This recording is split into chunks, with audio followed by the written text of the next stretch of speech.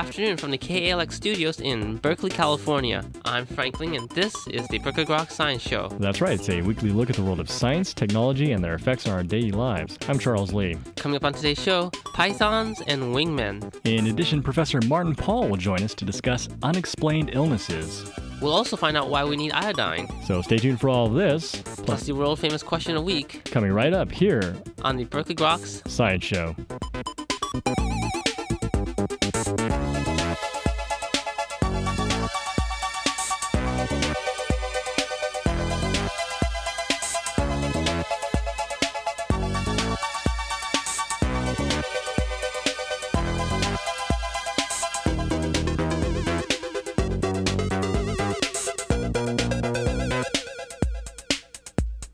Welcome back to Berkeley Grok's. I'm Frank Ling. And I guess that makes me Charles Lee, the voice of the summer months. So what's your favorite animal during the summer months?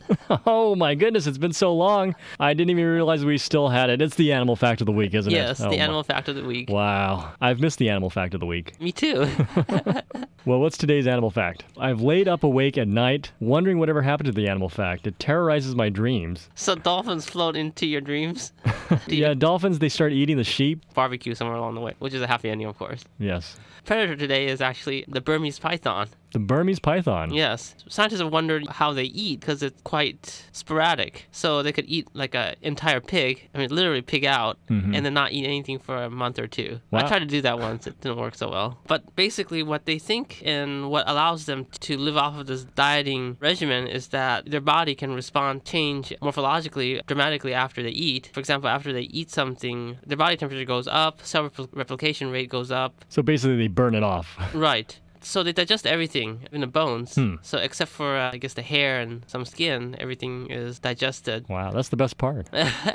So I guess the exciting part about this whole discovery is a new cell that they found in the small intestines, which is responsible for degradation of the bone. What they found was that within hours of feeding, they actually found bone particles broken up from their meal. So the digestion breaks it down almost immediately. This allows them to optimize their intake of calcium. What every growing animal needs. Yeah. So next time I'm going to eat everything, even the bone from a steak. So this was carried out by Dr. Jean-Hervé Linot of Strasbourg, and it was published in the Society for Experimental Biology.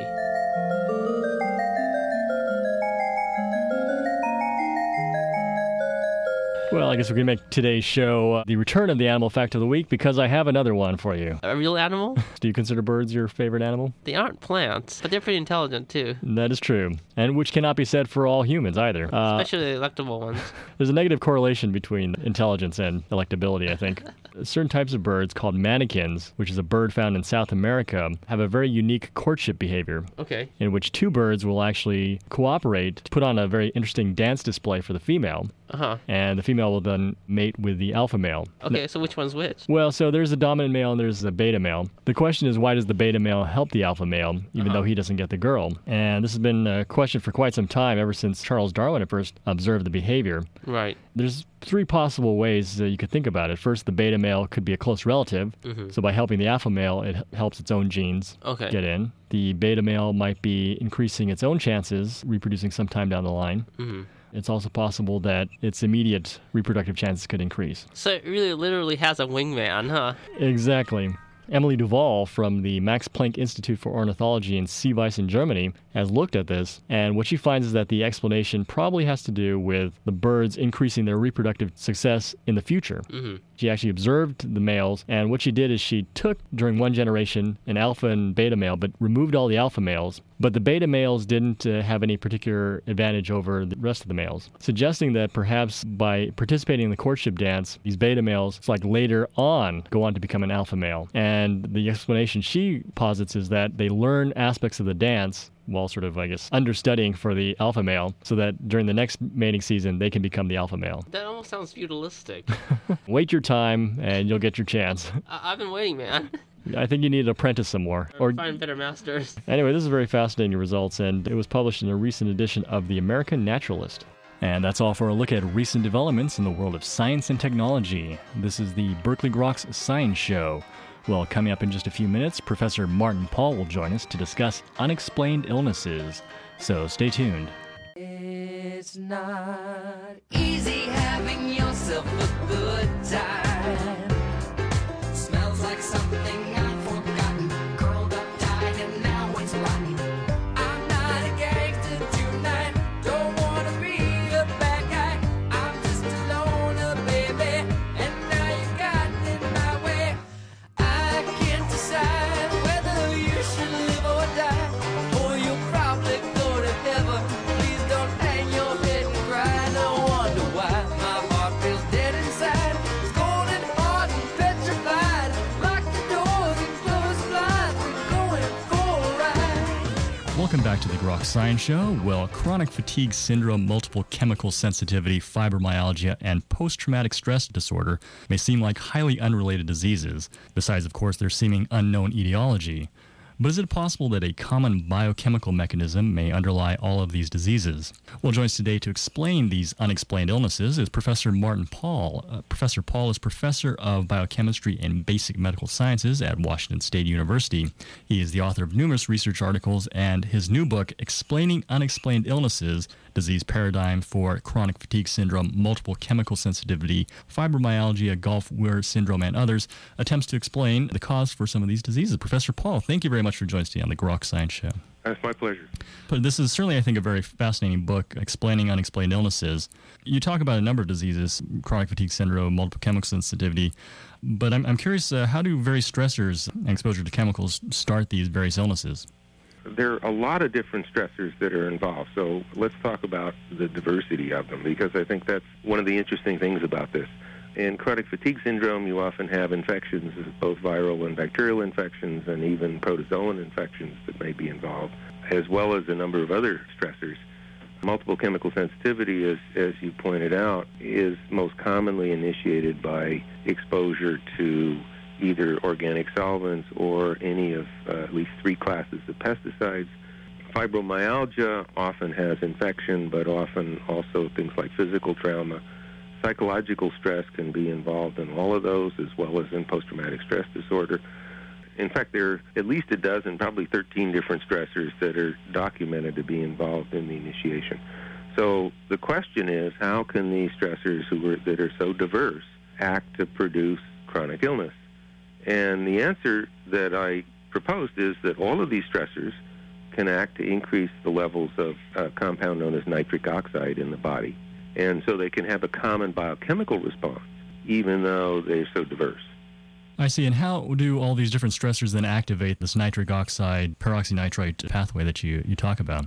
Okay, so what I proposed was that all these stressors act initially to increase nitric oxide, and there's another compound called superoxide that may also be involved. And the two of those can react with each other to form a compound known as peroxynitrite, which is a potent oxidant. And peroxynitrite, I argue, can initiate a complex biochemical vicious cycle. And once the cycle gets started, it basically propagates itself over time, and it is the cause of illness. So you have the initial cause that triggers the cycle, and then the cycle is what causes the illness. I see. What is it about the peroxynitrite then that leads to very deleterious effects? Well, there are actually a lot of different things that peroxynitrite can do, either directly or indirectly. So let me give you an example. One of them, peroxynitrite can activate transcription factor. This is a protein that turns on certain genes, which is called NF-kappa B. And NF-kappa B, in turn, can both directly and indirectly turn on a gene called the inducible nitric oxide synthase gene. And the protein then that's produced will produce more nitric oxide. So you can kind of see right there, you've got a potential vicious cycle there. You get more nitric oxide, peroxynitrite, NF-kappa B acting both directly and indirectly to induce this gene, which is usually called INOS. And then you get more nitric oxide and then more peroxynitrite. There's a cycle, but there are a number of other cycles that I think are also involved. Some of them involve superoxide particularly. Some of them involve 2 receptors that are found mainly in neurons. One of them is called the vanillide receptor, and the other one's called the NMDA receptor. Those can get activated, and they, in turn, when they get activated, you get increases in nitric oxide. So there are a series of these kind of interconnected cycles that make up the overall cycle. So the idea basically is that once this cycle gets going, it's so complex and it's so robust, it's hard to stop it. And what we need to do in order to treat these illnesses effectively is to lower that cycle as best we can. Because it's so complex, there's not really a so-called magic bullet to target. You have to sort of attack maybe multiple parts of this pathway when you're treating these diseases. Right. So in the book, I have a very long chapter on therapy. In fact, it's by far the longest chapter in the book. And what I talk about are that there are actually quite a number of agents. And of course, in medicine, an agent is anything that does anything in the body. Most of these agents are nutritional supplements, although some of them are conventional pharmaceuticals. So there are a large number of agents that can downregulate different aspects of the cycle. And let me say that we call the cycle the no-ono cycle based on the structure of nitric oxide, NO, and the structure of peroxynitrite, ONO-, but pronounced no-ono because that's the way the people who suffer feel. And so basically what we want to do is to downregulate the no-ono cycle biochemistry, and that's the basic approach that needs to be used to treat these illnesses. So have approaches then actually been implemented in treating some of the diseases that you mentioned? Yes, they have. And they've been implemented at two different levels. One is that there are a number of individual agents that have been tested, particularly with chronic fatigue syndrome and fibromyalgia, but also to some extent with multiple chemical sensitivity. Do they help with these patients? And there are 13 of them now that have been tested in clinical trials that seem to help individually. And then there are a number of others where there are clinical observations or anecdotal reports, which are, of course, a weaker form of evidence, that they also seem to be helpful. But generally what you find is these individual agents only give a modest response. They don't give a dramatic response. And so the question is, well, what do you do next? And a number of physicians, and I talk about 5 of them in my book, have developed complex treatment protocols to treat these illnesses. And each of these protocols involves the use of at least 14 different agents or classes of agents that are predicted to downregulate the no-ono cycle biochemistry. And what seems to be the case is these complex treatment protocols are much more effective than the individual agents. So one of the features, of course, of this no-ono cycle is that it's highly local. Does that necessitate then that the drug delivery also needs to be local? Yeah, and the local nature is very important because what happens then is that depending on which tissues are impacted by it in a particular patient, you'll get a certain set of symptoms and signs generated. And in a different patient with different tissues impacted, you'll get a different set. So you see a tremendous amount of variation in the symptoms and signs of illness within this group of illnesses, going from one patient to another to a third and so forth. And that can then easily be explained. But basically, you have to make sure that you get the agents to the sites that are involved. And a lot of these sites are in the brain, and so you want to use agents preferably that can get through the blood-brain barrier so they can get access to the brain. You talk about 5 different principles of this no-ono cycle in terms of explaining the model of these chronic diseases. I'm wondering if you could maybe talk a little bit about that. Yeah, so the 5 principles. So the first principle is that these are initiated by stressors that can either act to increase nitric oxide or possibly other cycle elements. So that's the first principle.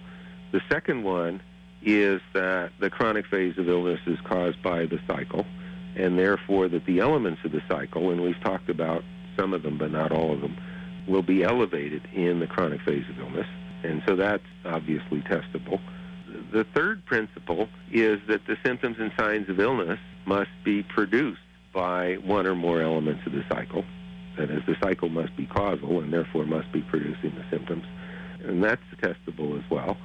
The fourth principle is the local nature of it, which you referred to a couple of minutes ago. And let me just explain why it's local, because it's an important concept. The compounds that are involved in the cycle, the nitric oxide, superoxide, peroxynitrite, have relatively short half-lives in biological tissue, so they don't last very long from the time they're made till the time they're destroyed. What that means, they don't go very far. And the mechanisms that maintain the cycle all act at the level of individual cells.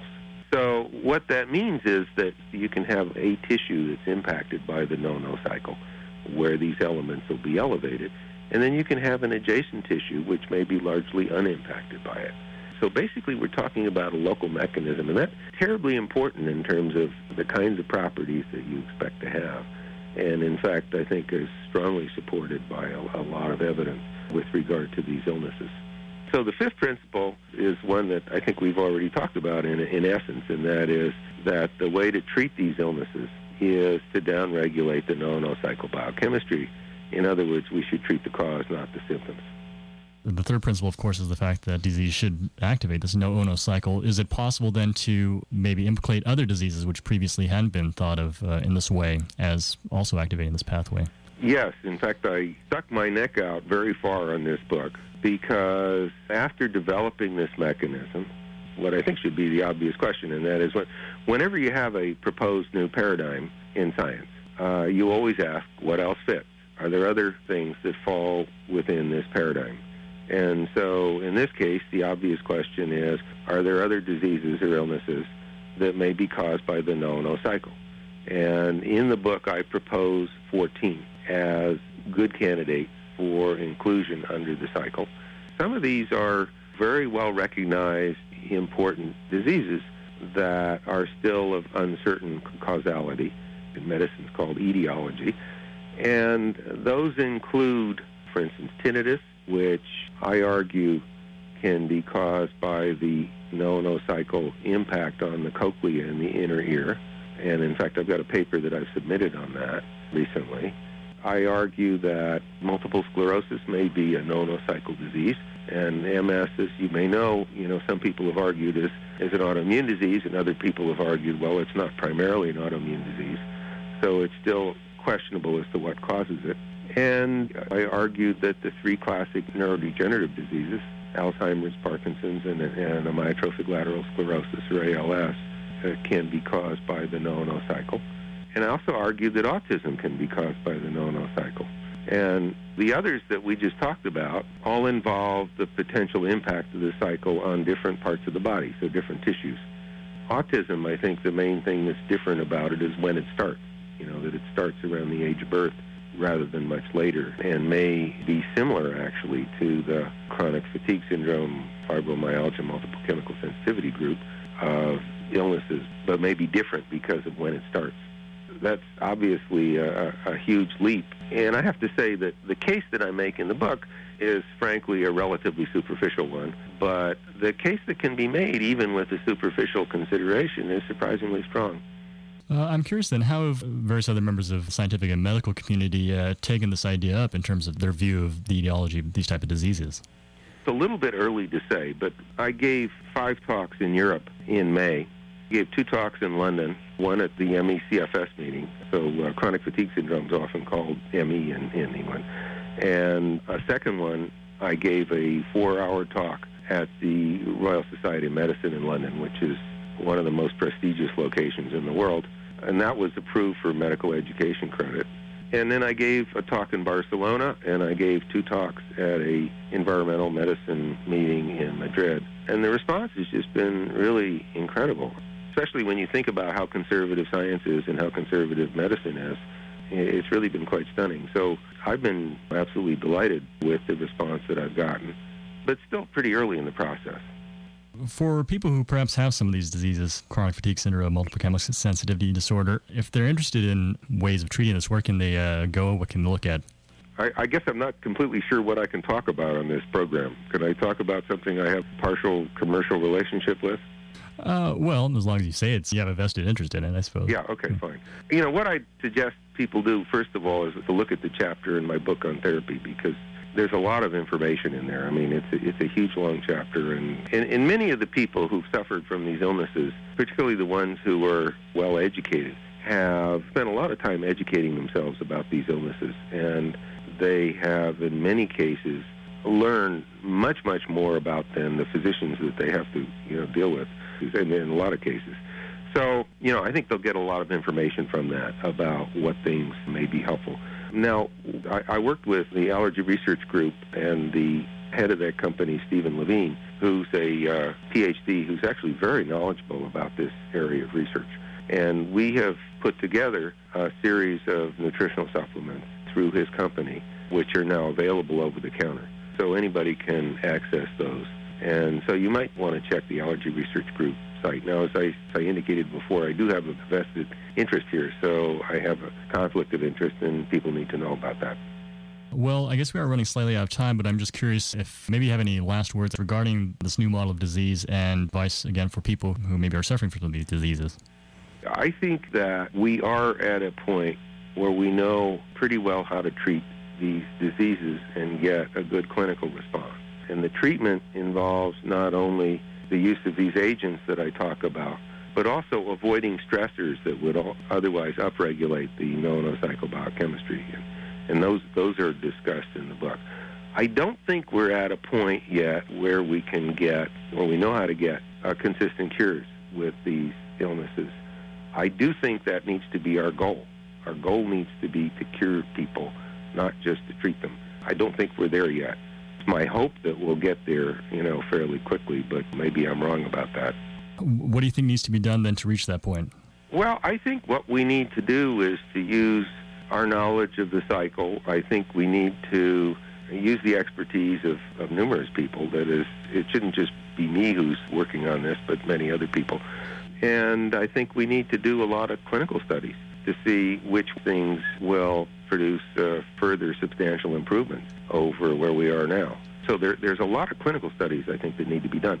Now, I'm a PhD, not an MD, so I can't do them directly, but I can work with physicians and other medical people do some of these studies, and it's my hope to do that. And do you think the prospects are good then, seeing some of these diseases cured in the near future then? Well, I think so, but as I say, I could be wrong. You don't know until you try. But yes, I think that needs to be our goal, and I think it should be a realistic goal. Well, I think it's certainly a very laudable goal. And Professor Paul, I do want to thank you again for joining us today to talk about your new book, Explaining Unexplained Diseases, Disease Paradigm for Chronic Fatigue Syndrome, Multiple Chemical Sensitivity, Fibromyalgia, Post-Traumatic Stress Disorder, Gulf Syndrome, and, of course, a host of others. Again, thank you very much. That's my pleasure, and thank you. Bye-bye. And you were just listening to Professor Martin Pall discussing unexplained illnesses. This is the Berkeley Groks Science Show. Well, coming up in just a few minutes, it's the Grokatron 5000 and the world-famous Question of the Week. So stay tuned.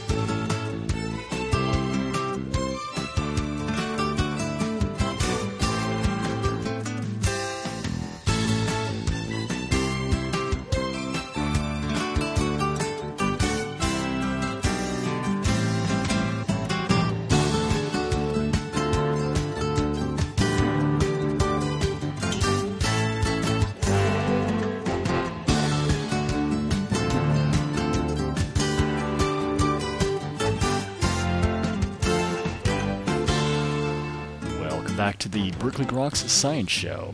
Well, Forrest joins us now with the answer to last week's Question of the Week.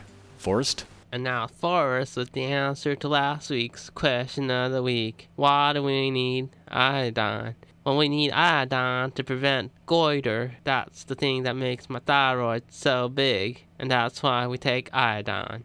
Yeah, hello, this is Dr. Professor Einstein with this week's Question of the Week. You know, the very fascinating thing I do is I'm trying to balance all the things that I love to buy. I love strudels, I love Volkswagens, and I love my cousin. So the very interesting thing is, which ones do I pick? Well, maybe the Pareto equilibrium can help out. If you know the answer of what this is, you can email us at groks@hotmail.com. You won't win anything, but you just might find a little balance in life. And that's all for this week's edition of Berkeley Groks. Make sure you tune in next week for more from the world of science and technology. If you'd like to contact us for Berkeley Groks, you can email us at groks@hotmail.com. For Berkeley Groks, I'm Frank Ling. And I'm Charles Lee. Make sure you also see us on the web at www.groks.net. Have a great afternoon and stay tuned for more music.